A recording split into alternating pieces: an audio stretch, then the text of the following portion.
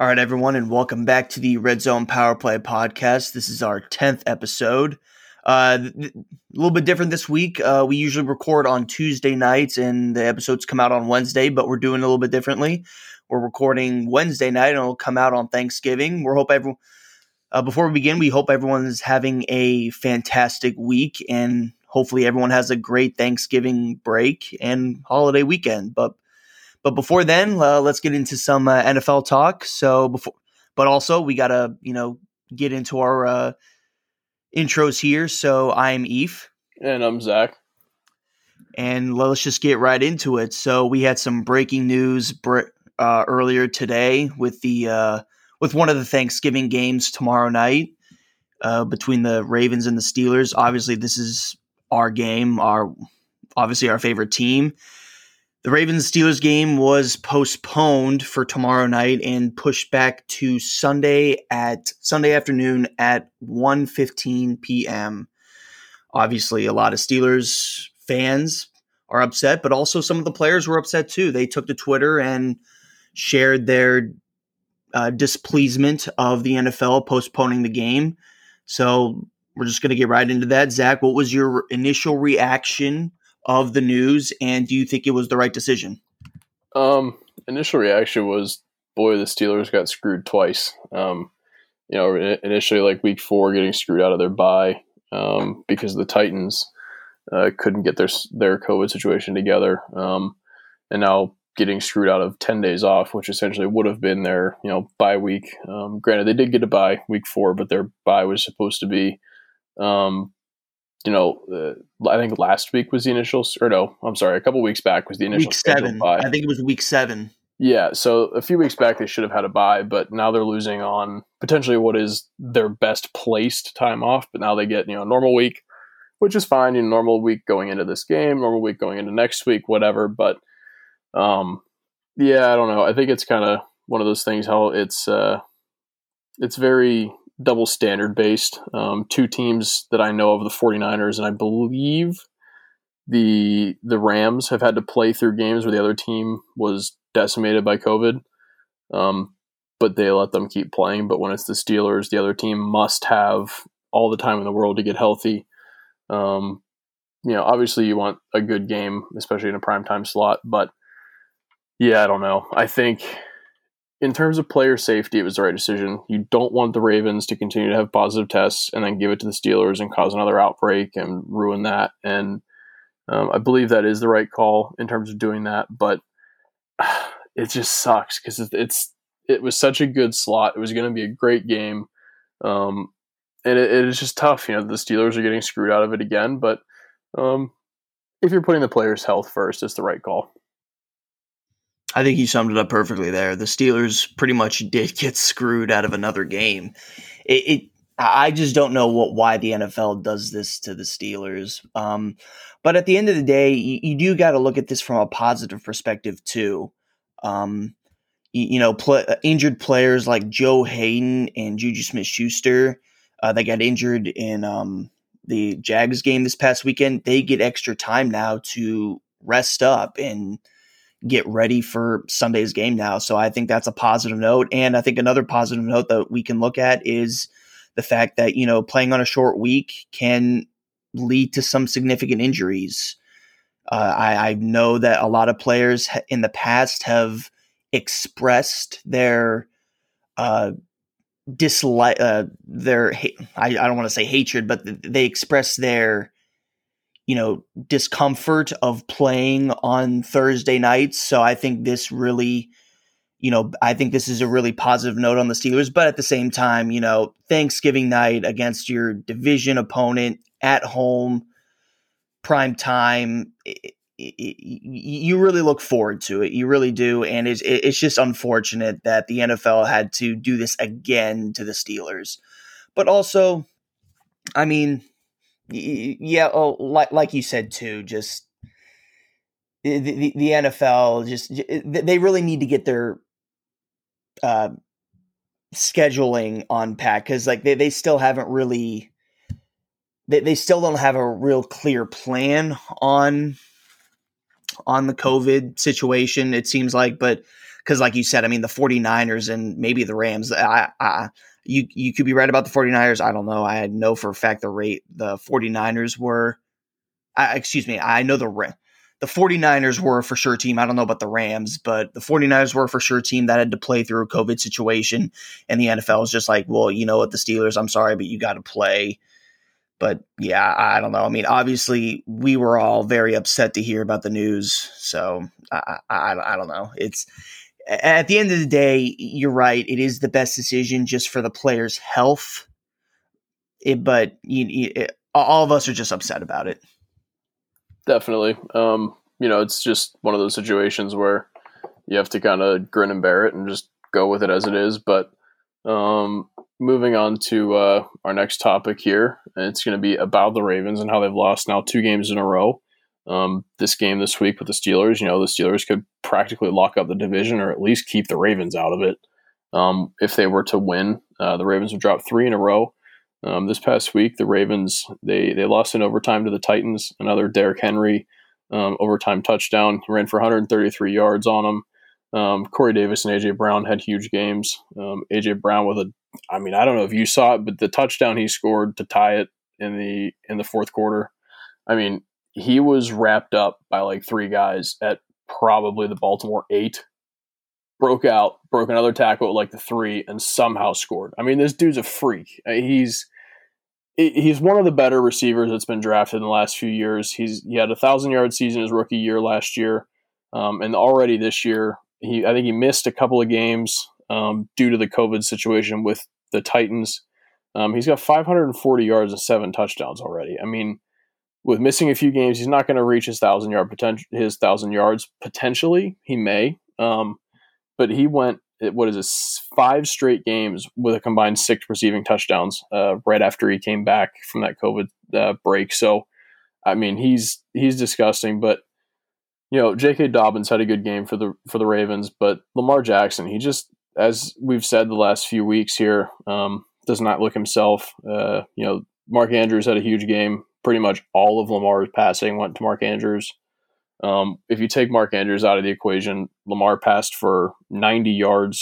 He had 12 completions and an interception, no touchdowns. So it's just kind of, I don't want to say concerning, because anybody's welcome to have a sophomore slump. Anybody can have it. And certainly last year is on the verge of being called a fluke, but he's so young. He's a guy that has a lot of talent. He certainly could bounce back next year or even the rest of the way this year. We don't know. But the Ravens, in terms of being in trouble, I don't know. Their defense is still decent. They had a pick last week, a couple sacks, so they're definitely in the games. But they're just giving up a lot, and they're not really containing a lot of running backs, which the Steelers would like to exploit in this upcoming game. Well, I agree with you. If you look at going to the A.J. Brown topic here, I really do think I think he can be one of the best receivers in the National Football League here in the given future. But anyway, moving on to the Ravens here, the Ravens offense just hasn't been able to produce here in the last few weeks now. They already dropped 2 games. Lamar Jackson's inconsistency to throw the football pretty much this whole year is really, I think, holding the Ravens back from being a complete offense. If you look at last year, Lamar was able to pass a little bit better, but obviously they were more of a running football team, and they pretty much are this year as well. But I think they've gotten away from that. So the Ravens offense has not been what it was last year, and they really need to get back to that. But the defense is still playing really well.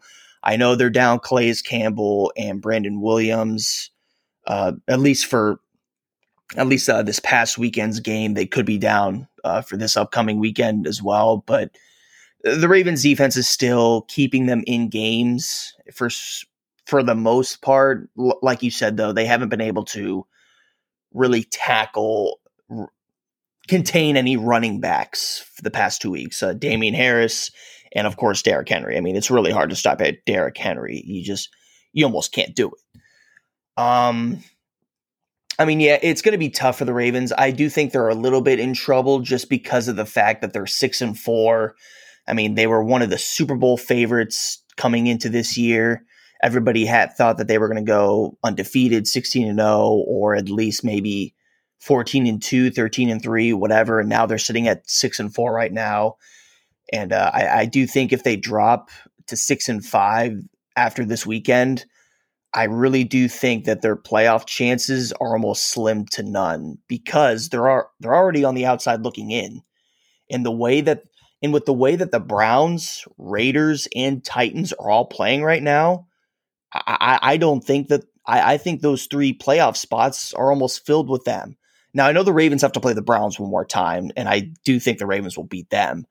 But if the Browns do beat the Ravens again once, then I don't think the Ravens will make the playoffs. They're certainly on the verge of not. You look at that AFC South, you got the Colts and the Titans playing really well. Like you said, the Browns and then the Raiders. I mean, they're all playing really well. And you never know what could happen. The Patriots could work their way back into it. Truly, at this point, anything can happen. It's the AFC is very open, which normally isn't really the case. There's usually the normal 6 teams who are going to make the playoffs, but they definitely need to get it together. Now, if we're going to talk about the other half of this game that we prefaced and spoke on that was delayed, the Steelers last week. I mean, they played the Jags. The Jags were 1-8. They're now 1-9. Steelers beat them 27-3. James Conner had a pretty good game on the ground, 89 yards, about 6.8 per carry. But the real story was Deontay Johnson, 12 catches, 111 yards. Ben threw the ball 46 times, which I don't really like seeing. But if he says his arm feels good, then I'm not going to say a word. Just let it happen. 267, 2 touchdowns and a pick. Little blemish there, but if you think about it, he on the season right now, 2,500 yards, 24 touchdowns, 5 interceptions. I am totally okay with that. Still has a passer rating over 101. The defense the Jags didn't really belong in the game. Minka and Terrell Edmonds each had 2 picks, 2 at Dupree. They made their presence known. Passes defensed on both ends as well as a sack. So,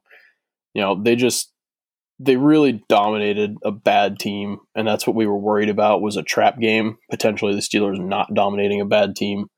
But the fact that they were able to do it just goes to show that this is a different Steelers team mentally than we've seen in years past in terms of they see that game on the schedule and they normally just kind of mail it in and start looking forward to Baltimore next week. But they managed to take care of business. They got they were up 17-3 at the end of the first half. And then the fourth quarter, they scored 10 more to make it 27-3, just put it away. So I think it was a solid game. Really don't know what else there would be to say about it. But I just think that they played a really good game and they're certainly on a roll. Yeah, I agree with you. I think you said it perfectly. The Steelers defense is playing outstanding this whole year. We've all known that, leading the league in sacks, turnovers, I think interceptions. I don't know about fumble recovers, but interceptions, they're leading the league in interceptions. TJ Watt is having an outstanding year, definitely a defensive player of the year candidate. But Dupree also playing at an unbelievable level. Cam Hayward picking up right where he left off the past couple years. Mika Fitzpatrick having 2 interceptions. Terrell Edmonds also having 2 interceptions. A guy that is looking to hopefully stay with the Steelers. A guy that has played down the past couple years. It almost looks like he's playing really well. I saw this stat on Twitter that he's playing better than what he has in the past, especially last year. Last year, he was allowing a QBR or passer rating of 101.54, and now he's allowing a passer rating of 54. So I think he's having a really good year as well. On the offensive side too, yeah, you nailed it perfectly there too. Deontay Johnson, career day, 11 receptions, 112 yards. I would have liked to see him have a touchdown. I almost thought he did score in that one play where he bobbled the ball and then caught it in midair. I almost thought he did score there. Chase Claypool, again, having a monster rookie season with 10 touchdowns in his first 10 games. That's just unreal, and I do think he needs to be in the conversation of Rookie of the Year. I don't think he'll win it, but he at least needs to be in the conversation of there. And of course, Big Ben. We cannot praise him enough, but Big Ben having an MVP candidate season in our eyes, we talked about this last week. He's for sure a comeback player of the year candidate, probably leading the way. But as we said, it's probably gonna go to Alex Smith. But at this point, who knows? The only thing I will say about this game is I do wish that the Steelers would have put up a little bit more points than 27, only because the offense tended to struggle a little bit, especially on third downs. They just didn't really seem to click that much on third downs. So I just wish the Steelers would have clicked a little bit more on offense, maybe put up 38 or even 40 some points. But at the end of the day, I'm happy with 27-3. Obviously, kind of a blowout win for the Steelers. And yeah, you just can't say enough about it. So I'm happy. Definitely. It's interesting when you look at the Claypool situation. He was left off every top rookie list. Ben left off every top quarterback list, MVP list, and it's just ridiculous that these guys keep getting left off these lists. And you have all kind of players, all kind of coaches, even on Twitter, replying to it. Where's Claypool? Where's Ben? Where's Claypool? Where's Ben? And it kind of baffles me that they're not getting this recognition. In terms of Rookie of the Year, offensive, that Herbert's going to win, especially with Burrow going down. Once again, I know I said it like week one, our first or second episode, ACLs never have positive news about them. I don't understand why they exist. But my God, that poor guy tore his ACL, MCL, and has structural damage in his knee. The Bengals need to get an offensive line to protect this kid because he's special. He really could be something for them, but absolutely, I feel bad for him, as I do for everybody who tears their ACL, but I really do like Joe Burrow. I like who he is as a person, as a player, but back on topic, offensive Rookie of the Year, I think Claypool should be in the top 3. I don't even think it should be close. I think Herbert's going to win. There's almost no question at this point. As long as he doesn't get hurt, I think he wins it because it's going to go to a quarterback that plays a full season and has the kind of numbers he does. But yeah, I just don't understand where the notoriety does not come from. Like, where is it, the disconnect? But anyways, moving on to another. It's just, yeah, sorry. Just, the Steelers definitely do deserve the respect that they're not getting. I've seen it on Twitter, a lot of people talking about, why don't you respect us and everything? Why don't you respect Ben? Why don't you respect Claypool? And for sure, those guys deserve the respect, especially Ben Roethlisberger. He's been playing at a great level. He's a top 10 quarterback. Chris Sims put him at number 11. He put Lamar Jackson ahead of Ben Roethlisberger. And it's like, come on, dude. Look at what Ben Roethlisberger is doing. And look at what Lamar Jackson is doing. It's not even close. Ben Roethlisberger is a top 10 quarterback. Not even close. There were 3 guys on that list that Ben's beaten this year. Yeah. Yeah. So it's Tannehill, Lamar, and I'm missing one. I can't remember off the top of my head, but there were 3 on that list that he's beaten this year. Well, he put I know Joe Burrow was on that list. Hold on, I'm trying to look it up here. But yeah, Ben Roethlisberger needs the respect that he so rightfully deserves. It's just atrocious how he's not getting that. But at the end of the day, though, I mean, we as fans just need to let the Steelers, do the talking for us. I mean, it's easy for us to say, oh, well, you need to put him in the list and everything. But at the same time, it's just we need to let the Steelers do the talking for us, and for sure, they're not letting us down. That's for sure. The Steelers are proving everybody wrong. Absolutely. And then moving on to another MVP candidate, we have Aaron Rodgers and the Packers. They drop one to the Colts in overtime. The Packers jumped out to like a 28-7 lead or something like that, and then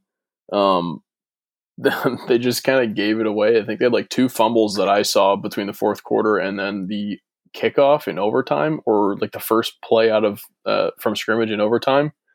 Kind of were gifted the win there. The Colts were in overtime. They were pretty much given the ball on like the 37-yard line of the Packers. So it was basically run the ball 3 times, try to get it to the middle of the field, get a few yards, and then you got Blankenship, who's pretty much automatic this year. He was going to drill the field goal because, I mean, it's indoors also. So, I don't know what this means for the Packers. I'm not really worried about it. I think that they're still one of the top 3 teams, in the NFC. Because if Aaron Rodgers is playing the way he's playing, and he's on with Devontae Adams, he's getting Scantling involved, and you never know what can happen with Aaron Jones. And that defense is playing pretty well as well. So I think they're still a top 3 team in the NFC, but the Colts certainly look a lot better. Rivers was banged up there at the end, so I don't know what that means moving forward. Certainly there's a capable backup in Jacoby Brissett. I don't know. I think the Colts defense is really good. I just don't know what Rivers really is bringing. Certainly is putting up numbers, but he just doesn't look the same out there as he used to. I can agree with that, but I mean, going back to the Chris Sims list here real quick, I found it. It's he has Patrick Mahomes at number 1, Rodgers at 2, Wilson at 3, Kyler Murray at 4, Josh Allen at 5, Deshaun Watson at 6, Lamar Jackson at 7, Justin Herbert at 8, Joe Burrow at 9, and Ryan Tannehill at 10. So obviously we're not going to agree with this list. Ben Roethlisberger beat 3 of these quarterbacks. And he's set to face actually 4 of these quarterbacks. I'm sorry.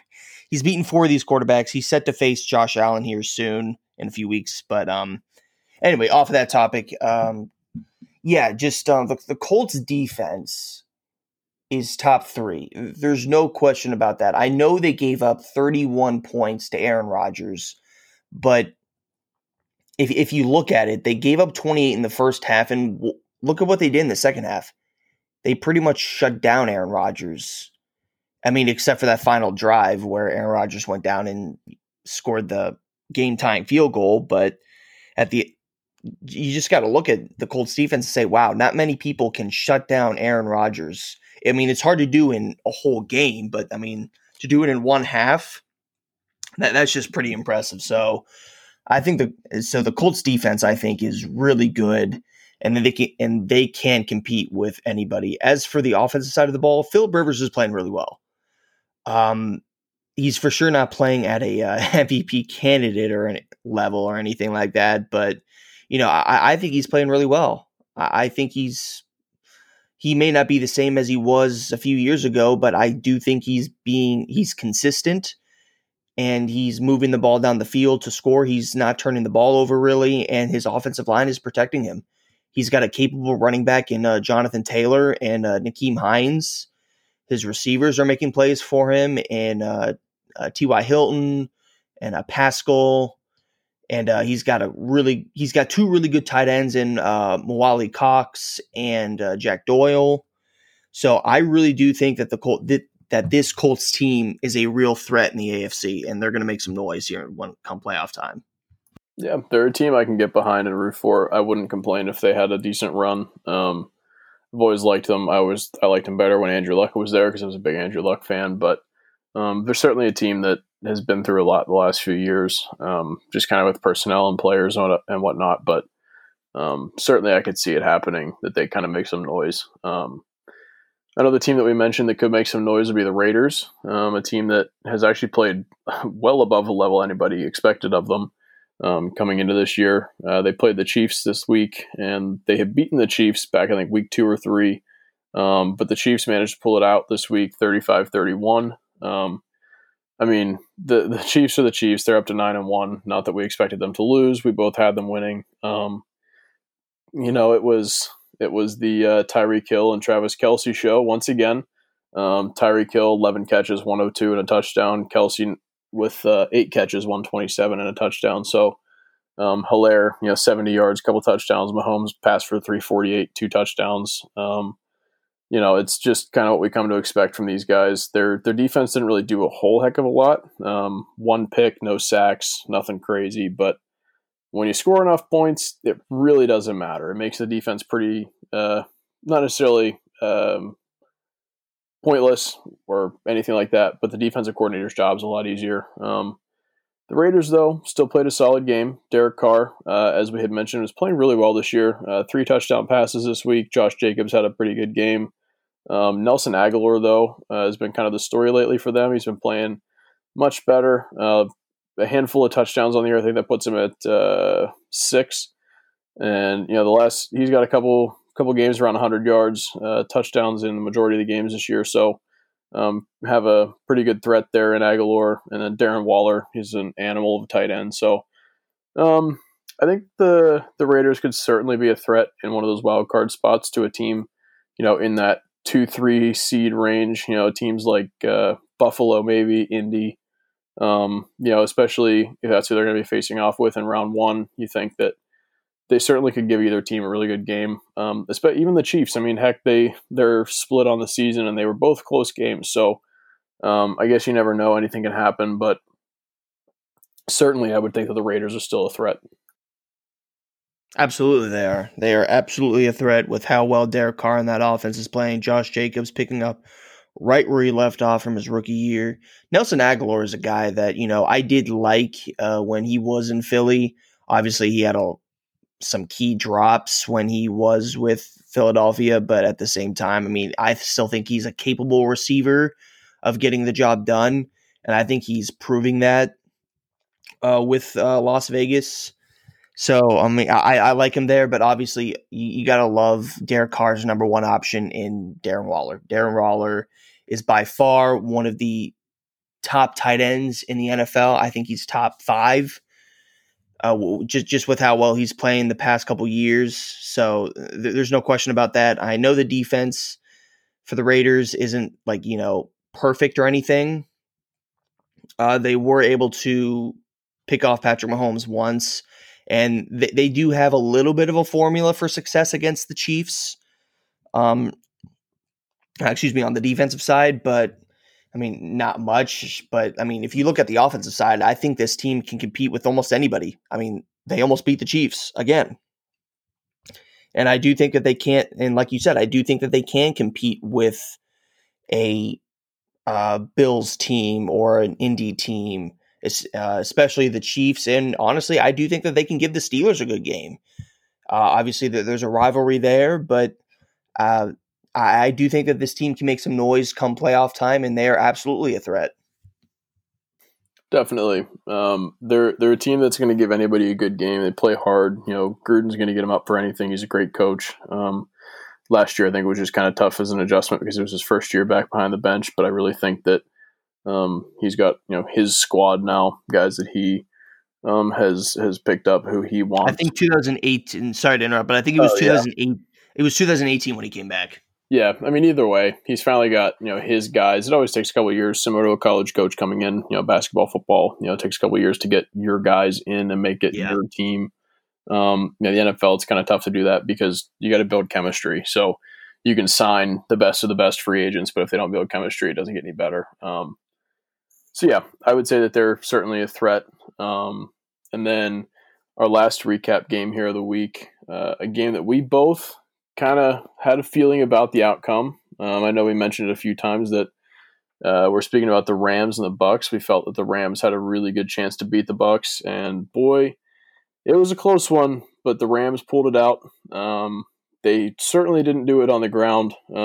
There's very little to talk about on that front. The 3-headed marshmallow throwing monster.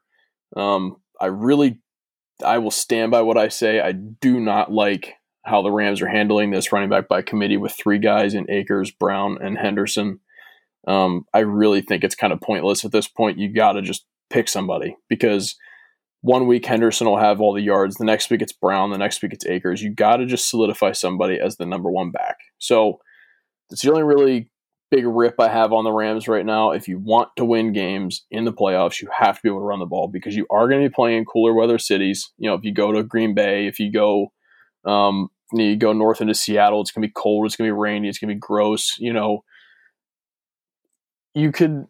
just got to be able to keep time of possession. You have to be able to control the game, and they're not doing it. They're kind of forgetting the run. Now, granted, when you can throw the ball to Cooper Kupp and Robert Woods, 23 times reception-wise apiece, 28 targets for a combined 275 yards and a touchdown, it works out. So the Bucs just didn't really have an answer for them. They did certainly find they found a way to keep Aaron Donald pretty much off the score sheet, so that's really good to see in terms of what the Bucs did.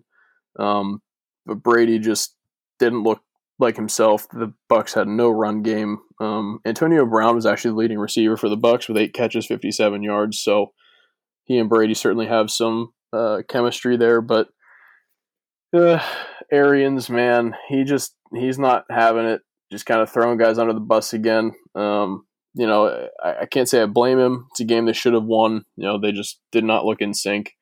But yeah, I just think that the Rams were obviously the much better team. And certainly we both had the right thought process that they could pull that one out. Yeah, I just liked how the Rams were playing in recent weeks than the Bucs. The Bucs have really been struggling the past 3 weeks, especially 2 weeks ago when they lost. What was it, like 38-3 to the Saints? I know they got back on track against the Panthers, but I mean, that was a division game, and we expected the Panthers too. Yeah, it's the Panthers. We expected them to win that game and come back, so that really wasn't any shock. I do think they had a chance in this game, but yeah, I just like the way that the Rams were playing better than the Bucs, and just with Bruce Arians calling out his players, especially his Hall of Fame quarterback, a guy that's pretty much the GOAT, the greatest quarterback of all time. I just don't think Brady likes that, and it really wouldn't surprise me if Brady, says something to the media, or even says, hey, listen, I'm not having it here. If my coach is going to call me out, I may go. I wouldn't blame him. I mean, you never want your coach to, call you out like that. But at the same time, I understand Bruce Arians' mindset. It's like, he's doing it to motivate them. But at the same time, Bruce Arians has got to have the mindset like, listen, I've got the greatest quarterback of all time. I got to let him run the offense. I can't call the plays here. I'm just going to let Brady do his thing and let him eat with his receivers and Godwin, Evans, Gronk, AB, and even Tyler Johnson, Scotty Miller, all those guys. Like you said, Antonio Brown actually led the team in receiving yards on Monday night. So that's just that proves that Tom Brady does like Antonio Brown. Tom Brady has trust in Antonio Brown, and I expect Antonio Brown here probably in a number of weeks to maybe have one of his breakout games like he did in Pittsburgh. At the end of the day, though, I do still believe in the Bucs a little bit. I don't think that they're going to win this division. There's no question about that. I thought maybe with Drew Brees' injury that maybe that the Bucs would have a chance to win the division, but obviously Taysom Hill is the quarterback for the Saints right now. Taysom Hill, baby. Yeah, Taysom Hill is looking really good right now as the starting quarterback for the Saints. So there's no argument there. I think the Saints are fine with who they got a quarterback. The Bucs right now are just fighting for hopefully for really a top wild card spot at the moment. But yeah, I think the Bucs will still make the playoffs. Are they going to make any noise in the playoffs? Maybe they may win the first game in the playoffs, but other than that, I don't see them getting really past the second round. Not if they keep playing like this. I think they really need to clean it up. I think that they need to kind of just let the guys play. I mean, like you mentioned about Brady not liking being called out. He goes from a coach that doesn't talk to the media to a coach who talks to the media too much. Yeah. Um, But also we got to put some blame here on Tom Brady too. I mean, he didn't play well. I oh mean, yeah, he threw 2 interceptions.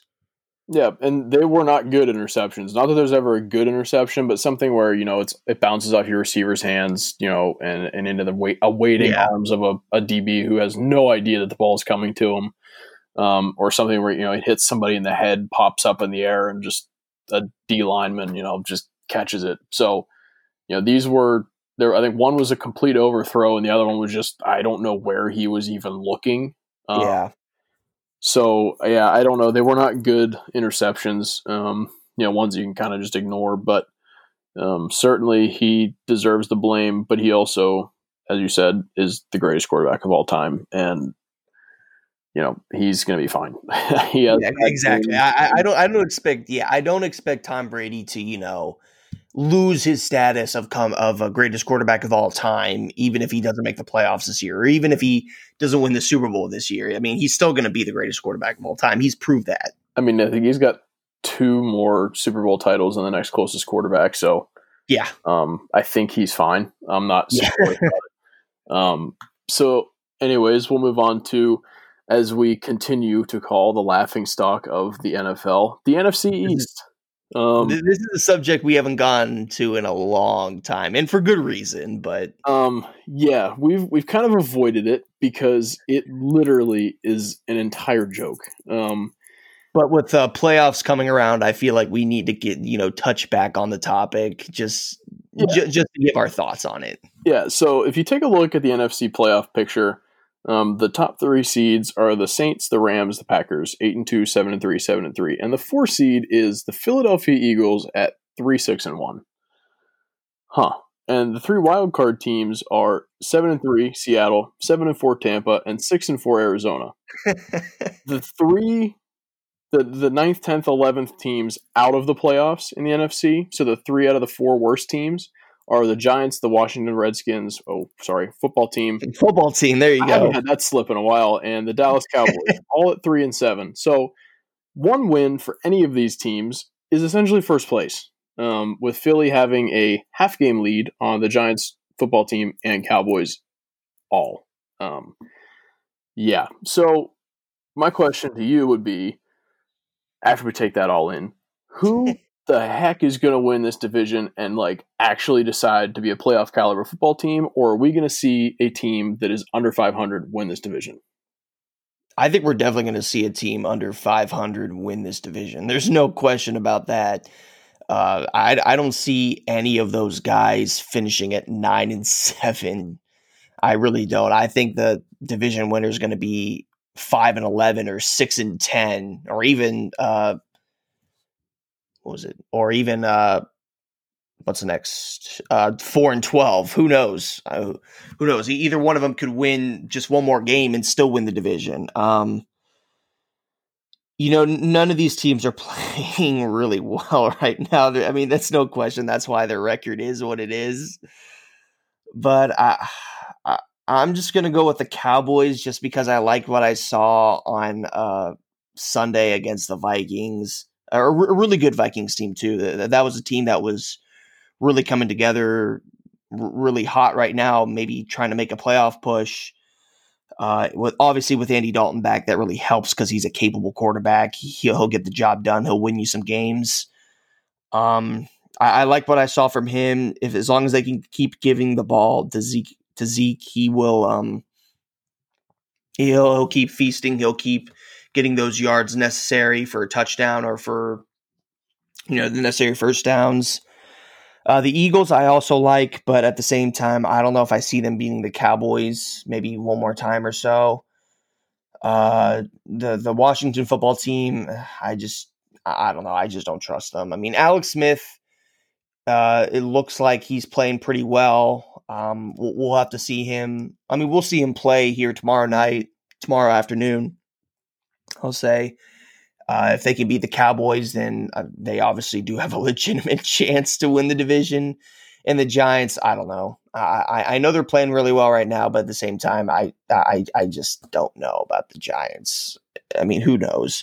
It's still a toss-up with this division. It really is. But I'm just going to go with the Cowboys now, and who knows, maybe that'll change by next week. Yeah, I guess my 2 cents on each team would be Dallas is trending up. Andy Dalton's back. He certainly loves Amari Cooper and CeeDee Lamb. And Dalton Schultz is going to get more looks. Their defense is really the tough spot for me. I don't know what they're going to be able to do. I know that each of these teams have a fair amount of division games left.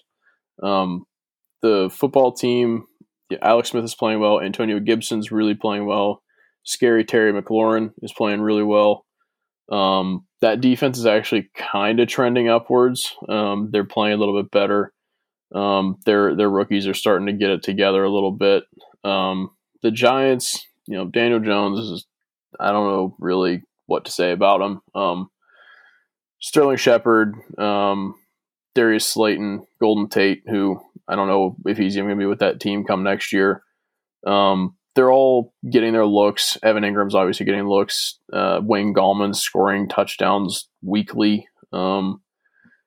I don't really think they have much of a shot. They're too banged up, and their defense doesn't really do enough. But by virtue of the fact that they played, the very weak division, they actually have the most division wins of all the 4 teams. They have 3.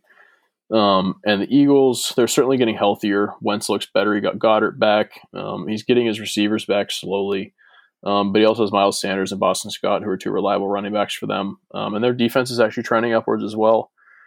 My prediction, truthfully, is that the Eagles win the division, followed by the football team, Cowboys, and Giants. I just think that the Cowboys are too banged up and Zeke's not playing well enough. Now, certainly if he turns it on, they have a good shot, but I'm going to take the Eagles, followed by the football team. So that's the way I see that mess of a division shaking up.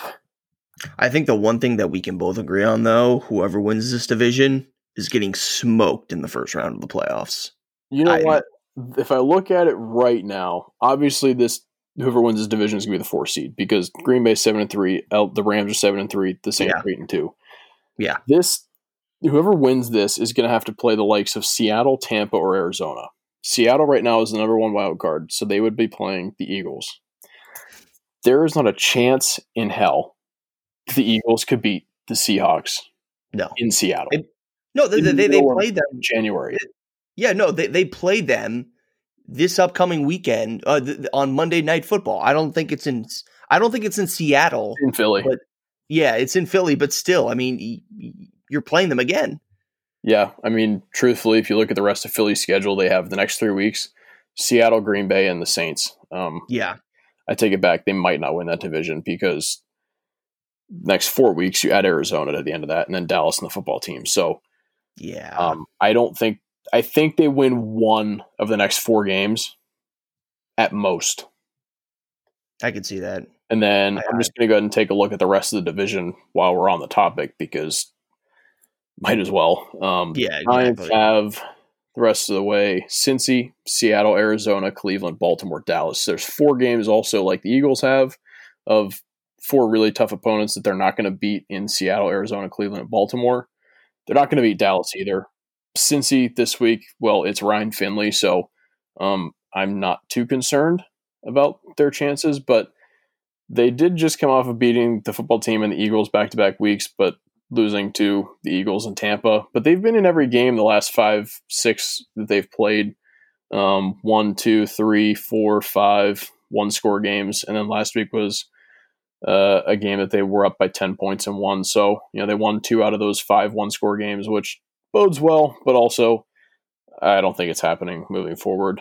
The football team, they have Dallas, Pittsburgh, 49ers, Seattle, Carolina, Philly. Truly, that's the easiest of the 3 schedules we've read out so far, or I've read out so far. Certainly have a good shot this week against Dallas. Against Pittsburgh, trap game, never know. The Niners, tough game for them either way, but they could potentially beat them, being that 49ers have nobody healthy. Then Seattle and Carolina. If Carolina's got McCaffrey back, I don't see them beating them. And then Philly and then Dallas, they're scheduled to finish the year. Goes football team, Baltimore, Cincinnati, 49ers, Eagles, Giants. So another easy one. So truly it could be the Eagles or the Cowboys or the football team. I don't really know. And that's the beautiful thing about whatever circus we're watching. Exactly. It's really a toss up at this point. We'll just have to wait and see. I mean, we got a Thanksgiving matchup here coming up tomorrow. Let's just get right into that too. We're getting right into our Week 12 picks, and that's our first matchup that we're going to look at is the Washington football team and the Dallas Cowboys. This is obviously battle for first place. So who you got? So I love having an upset once in a while. I'm taking Washington. Ooh, okay. They're playing Okay. in Dallas, I know. And I know that Andy Dalton's back and that offense looked a lot better. But Alex Smith is trending up. He's got more playing time. He's a better quarterback when healthy than Andy Dalton. He might even be a better quarterback right now with half of a leg. Terry McLaurin is going to tear that secondary to pieces. And Antonio Gibson is going to have a massive game. Pretty sure when they played earlier in the season, Gibson had a huge game. I'll go back and look right now. But if you look at the way that Washington was playing, I just think that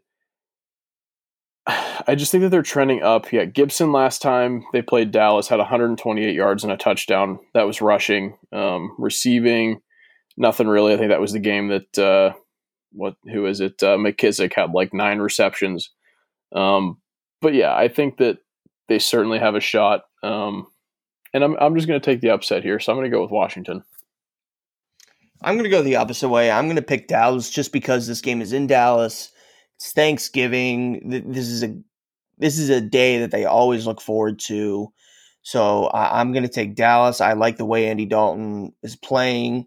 I think Zeke does get it going against the football team's defense. We may see CD Lamb or Amari Cooper or Michael Gallup go off. I think either one of those guys is going to go off, maybe all three of them. But I do think that this is going to be a high-scoring game because there's going to be no defense at all in this game. Really, no defense. Yeah, zero defense at all in this game. Neither team has one. It's just so bad. It really is. Alex Smith is going to play well. Gibson is going to play well. Terry McLaurin's going to go off too. I can't forget about him. Terry McLaurin is going to go off. He's proving himself to be one of the best young receivers in the NFL. He's actually top 5 right now, I think, in receiving yards. Mm-hmm. So there's for sure he's going to go off, but it's going to be a high score game. But at the end of the day, I'm taking Dallas. So here's an interesting stat for you. The Cowboys are dead last in points against. They're 32nd. They've given up 318 points. They're 19th in the league in sacks with 19 and 30th, so third to last in interceptions with, take a guess. The football team. Oh, no, I'm saying how many interceptions the Cowboys have. Oh, how many? My fault. Their defense. I'm going to go with a limb and say 1. 3. So close. Dang, that was so close. And Washington is 9th in the league in points against with 227, but 4th to last in points per game. So defensively, the football team actually is 6th in the league in sacks, then 8th in interceptions with 31 sacks and 9 interceptions, which is kind of interesting. But Terry McLaurin, the last time they played the Cowboys, trying to get this to load here, maybe. Yeah, he had 11 receptions, 90 yards, and what's that? A touchdown? Yeah, a touchdown. So, he's going to get targeted a lot. He's certainly going to have a lot of receptions because he is the biggest threat on that team. J.D. McKissick, a running back, is their second highest receiving pass catcher. So, yeah, that's the status of the Washington football team offense. They're certainly going to have a nice draft pick this year. But, yeah, I'm going with Washington. So, Wait. Picture this, though. Picture a whole division in the top 5 of the draft for next year. I'd say top 7. Top 7, yeah. I don't just mean to picture that. Like, if you think about it, the Jets and the Bengals are probably 1-2. The Jets are probably number 1. But then, you're right. You'd have Jets, Bengals, Falcons, depending on what they do. But then three teams out of the same division would be 3, 4, 5, 3, 5, 6, whatever. Yeah, that's ridiculous. It really is. Well, I mean, they may give the edge a little bit just to the whoever wins the division maybe get a little bit of a higher little bit of a lower draft pick just because they won the division and made the playoffs, but I don't really know how that necessarily Yeah, it works. goes by finishing position in terms of the standings, which, the team, if the Eagles were to Okay. win the Super Bowl with a record of 10-6-1, if they managed to win out the rest of the season, or potentially, I don't know, maybe I don't know, with the 5-10-1, if they win the Super Bowl, they get the last pick in the first round. Jeez. Yeah. So making the playoffs, they're already outside the top 15 regardless, whoever wins that division. So 3 out of 4 will most likely be inside the top 7 to 8 picks for next year's draft. Yeah. Yeah. Yeah, so That's crazy. it's ridiculous. But moving on here, we got two teams that are actually fighting for the number 1 seed in their division, the Titans and the Colts. Can the Titans get even and manage to even the season series, but also get back into the division race? I think they can, but I'm taking the Colts just because I like what they're doing right now. I like the way that they're playing. They played the Titans not too long ago, and they were able to shut down Derrick Henry pretty well. They were able to shut down AJ Brown, Corey Davis. They were able to shut down Ryan Tannehill down pretty well. I like this defense. Like I said, this defense is top 5, probably top 3, maybe. They're capable of shutting other offenses down. And I know Phillip Rivers is playing somewhat inconsistent, but but I think he's playing well. He's going to play well enough to win this game. He's going to find T.Y. Hilton. He's going to find Mo Alley Cox. He's going to find Pascal, and Jonathan Taylor is going to play really well too. So I like the Colts in this matchup. I do think that the Titans will keep it close. I think they keep it close. It's going to be a lot closer game than it was a few weeks ago. But at the end of the day, I'm taking the Colts. Yeah, I'm taking them too. I think with the way they shut down the Packers and Aaron Rodgers, regardless of the fact that the Titans have better receivers than the Packers as a whole unit, Devontae Adams is better than anybody the Titans have. But A.J. Brown and Corey Davis are pretty darn good, and so is Jonnu Smith. So I'm going to say that the Colts win this game purely based on defense. I don't think it's going to be a high-scoring game because I think it's going to rely on the running game for the Titans and most likely the running game for the Colts as well. But I'm taking the Colts. I don't really know what to say about it. It's a tough game to evaluate from the standpoint of it really depends on which quarterback makes more plays, Tannehill or Phillip Rivers. But yeah, I'm gonna actually side with you on this and go with the Colts as well. And they're pretty much going to solidify their division win in the AFC South with that one. But moving on to our next one, the matchup of two quarterbacks who, well, we should have seen in Super Bowls already. Unfortunately, we're playing in the same conference, but truly, this could be a Super Bowl matchup. The Chiefs and the Bucs. Could be this year. Yeah. So we have Patrick Mahomes playing lights out. Tyreek Hill, Travis Kelce, Clyde Edwards-Helaire, Lev Bell, the absolute machine of an offense, facing the other machine of an offense, Brady, AB, Godwin, Gronk, Mike Evans, Leonard Fournette. So we have two powerhouses squaring off in Tampa. Who are you taking? I'm taking the Chiefs. I just can't trust the Bucs right now. I know the Bucs have a top defense in the league right now, but they're not playing like it.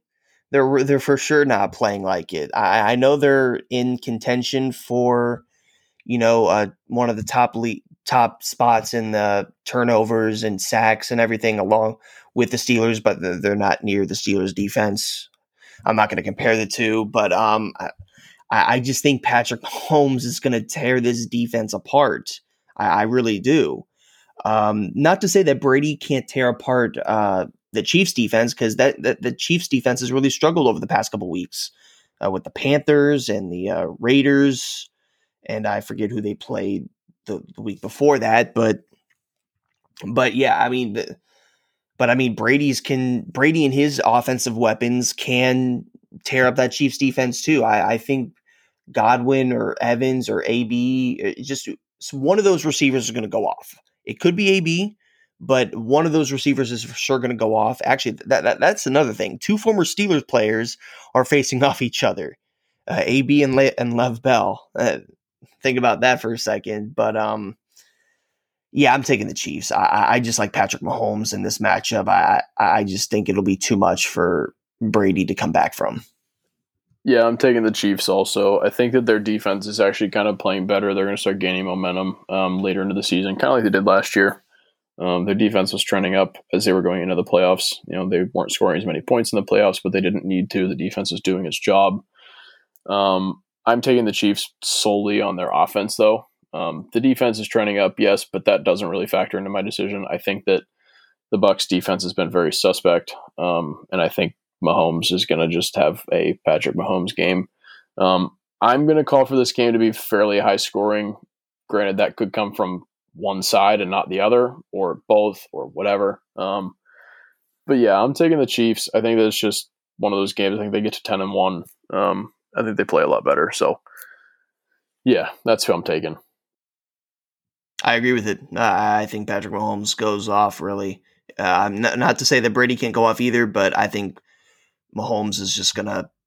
I think Mahomes is gonna be too much for Brady. Like I said, let's Mahomes move going on. off versus Brady going off is just two entirely different planets of skill. That's true. That's very true. Anyway, let's move on to a division opponent in the NFC North. We got the Bears and the Packers.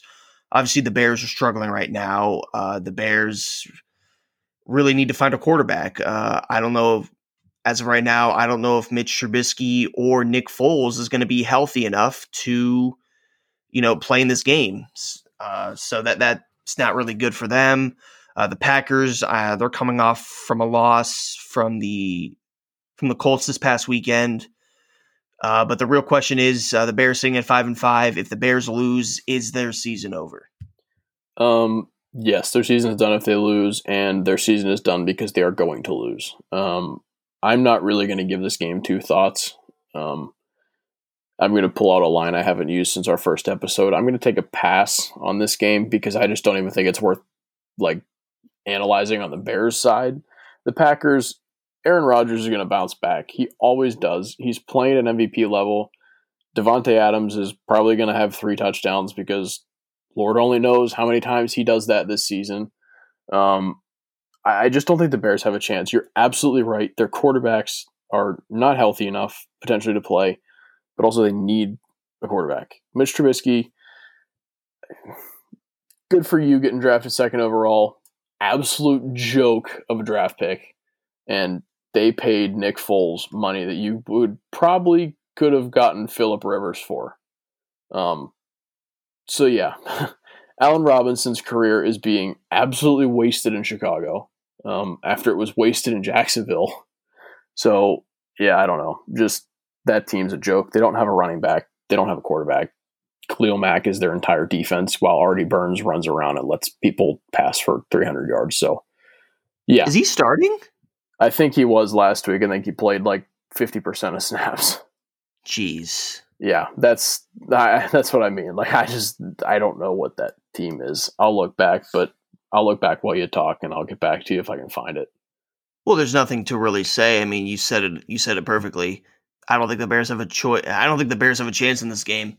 So I'm also I'm not going to necessarily take a pass, but it's just going to be the Packers. The Packers are for sure going to win this game. Aaron Rodgers is going to go off on the Bears defense, especially if Artie Burns starts this weekend. Aaron Rodgers is going to have a great day with his receivers and Devontae Adams and Valdez-Scantling, without question there. So the Bears really need to figure it out who's going to play quarterback, but it's going to be the Packers who wins this game. So here's an interesting couple stats for you. The Bears are second to last in the league, averaging under 20 points a game at 19.1.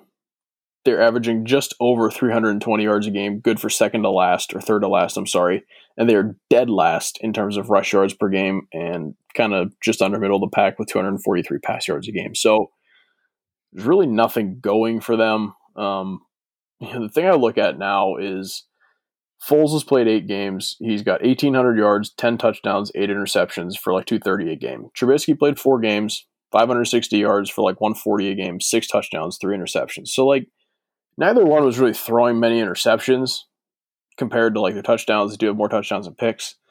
But what are they doing? It doesn't make sense. Like, how did you not sign somebody? How did you not try and fix this? Allen Robinson, I am blown away, actually has 750 yards right now. I don't know how that's possible, but the next closest is 350. And I'm looking right now at their defense. Yeah, Allen Robinson's actually on with 10 tackles. That just shows you how many interceptions they're throwing.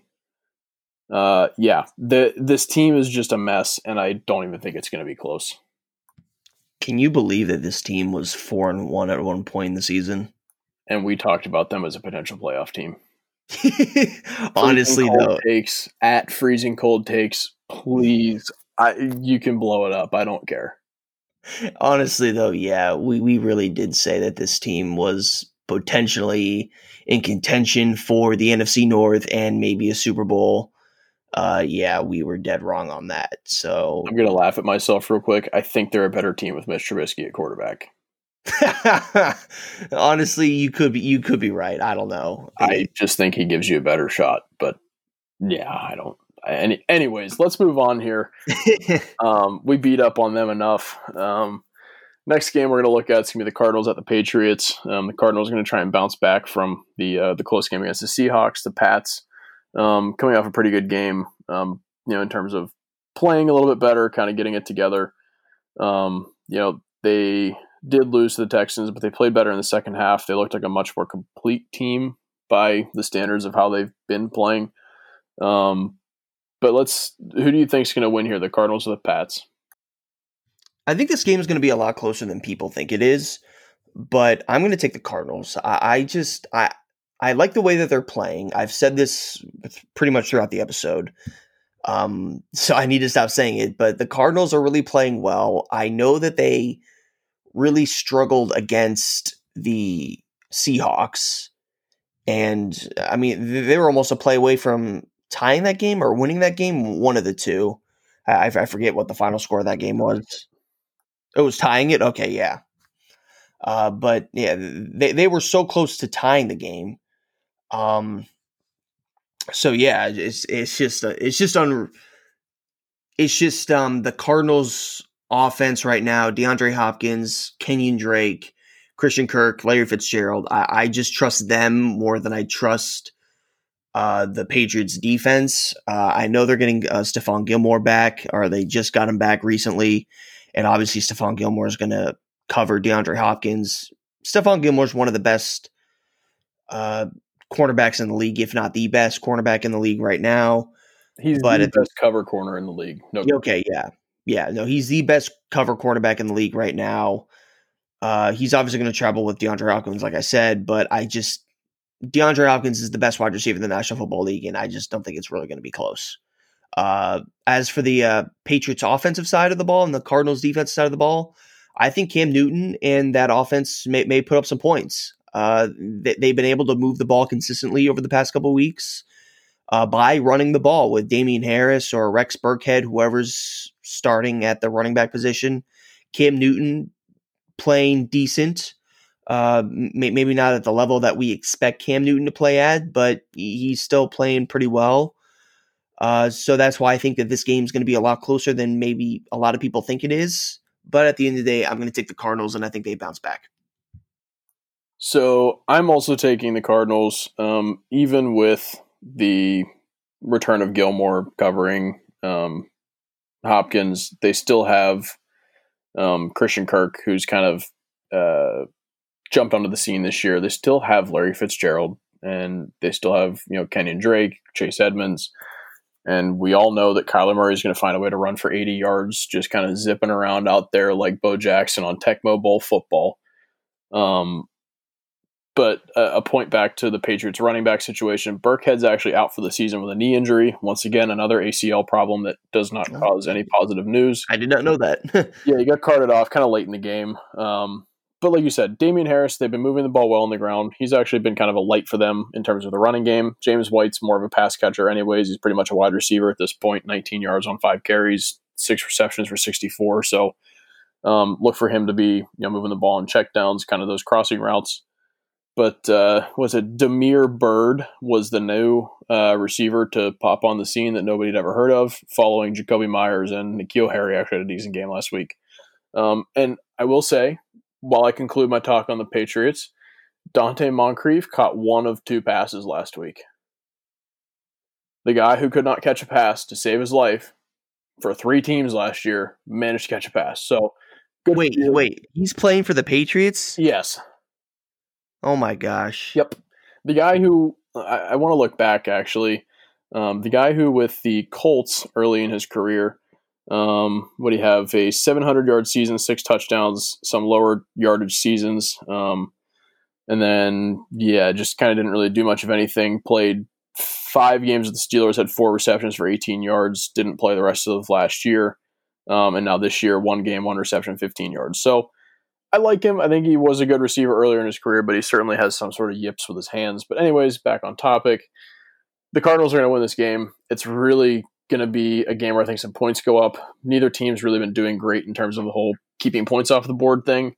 Even with the return of Gilmore, I think Kirk's going to assume the role of DeAndre Hopkins if DeAndre Hopkins doesn't just play like DeAndre Hopkins, which you never know, it could happen.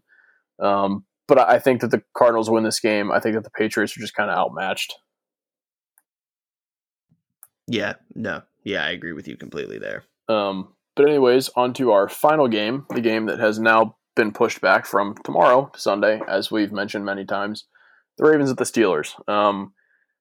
We both thought it maybe could be a statement game for the Steelers if they beat the Ravens both times this season, regardless if the game was played tomorrow. Anyways, I think with it being moved, they're even more motivated because they're all pissed. If you've seen Twitter, they're all pissed. I think they come out extremely motivated.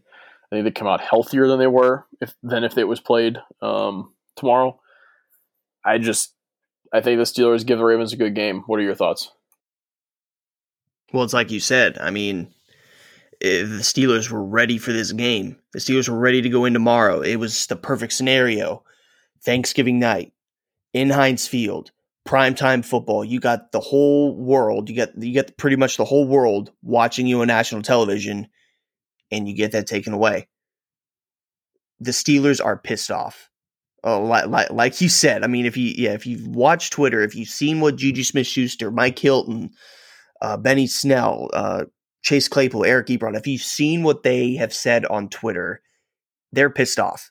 They are for sure pissed off. This is for sure a statement game for the Steelers, not just to the Ravens, but to the National Football League, saying, all right, if you're gonna move our game again and screw us over again, then we're just gonna make a statement here and maybe drop maybe drop 40 or 50 points on the team that was favored to win the Super Bowl.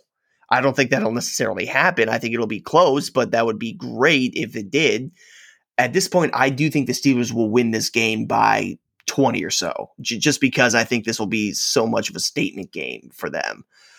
Based on the COVID protocols for the Ravens, I don't know if necessarily a lot of them will play. Based on what I'm hearing, I don't think J.K. Dobbins or Mark Ingram will play.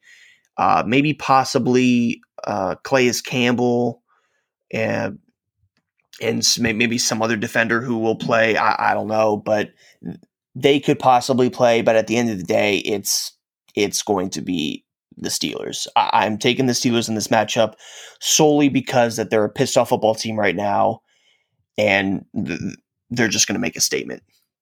Yep, I'm taking the Steelers too. I think that it's a game that they just come out. They kind of just play a very complete, solid game. I think that's very mistake-free football, and I think that defense plays just nasty. I think we see a lower scoring game. I think the Steelers do break that 24-point threshold, which they've broken every week, but I do think that that's pretty much all the further the scoring might go. I think between the two teams, it's going to be not a cool night by Western PA standards for late November, but I think that it's a night where running the ball is emphasized, and I feel like the defenses are going to play really mean and nasty. We're going to see some hard-nosed Steelers-Ravens football. I'm taking the Steelers. I think their defense is just too good. They know how to contain Lamar Jackson. They've done it now 3 times. I think the offense, I mean, they got a 3-headed monster between Johnson, Claypool, and Juju. I think that they're just a good enough team that they can beat anybody right now. Even the Chiefs, I know that would probably be the closest team in terms of who could beat the Steelers right now. But they certainly can beat the Ravens. Now, certainly, the Ravens are coming off 2 losses. They're going to be motivated to get a win, especially with the COVID stuff. But I just think the Steelers win this game. And I don't give a whole lot of chance to the Ravens, especially with now the Steelers being kind of pissed off. So that's where I'm taking it. Well, if you also think about it too, I mean, this is really a must-win game for the Ravens. It's like I said before. I mean, they're 6-4. If they drop to 6-5, their playoff chances are almost slim to none with how well the other 3 teams in the AFC in that wild card race are playing. Every game was must win if they lose. Yeah, really. So at this point, the Ravens can't drop to 6-5. They will be motivated, obviously, because you drop 2 in a row. They don't want to drop 3 in a row, and I really don't see the Ravens dropping 3 in a row. But just with how pissed off the Steelers are, Ben Roethlisberger is going to go off. Like you said, the defense too, I think, is going to play phenomenal. They're going to get to Lamar Jackson, maybe sack him 4 times, and they're going to get a few turnovers, sort of like how they did in the first matchup. And Chase Claypool, all those guys, like I said, with Ben Roethlisberger, I think that he just goes off. Definitely. I think it's going to be good it's going to be a good game to watch. There's no question about that. Well, before we wrap up, the only NHL news that we have here is they still don't know when they're going to start. The players and the owners and Gary Bettman, the commissioner, are talking. The league is asking for a 16% pay cut to kind of factor in the lost revenue on tickets. Even if they do have games at partial capacity, they're going to lose a ton in terms of ticket revenue. In a sport that thrives off of ticket revenue, the only way they really make any money is gate revenue. So they're in the process of next year looking for a new TV deal. They'll get it. They'll get a lot more on this one. It'll be a much better deal as the NHL is certainly up and coming, but kind of built back up in terms of national appeal. But it's been kind of a rough road. We're not sure if there's even going to be a season. It's certainly something that we're going to keep everybody updated on as we continue to say. Just figure we share that little bit of news. But otherwise, like we said at the start, we hope you have had a great week. As you'll hear this tomorrow, we hope you have a great Thanksgiving. Everybody stay safe. Abide by what the government's telling us so we can get through this. Be smart, wear your mask, stay healthy, and we'll catch you guys on the next episode. Catch you guys on the next episode. Happy Thanksgiving.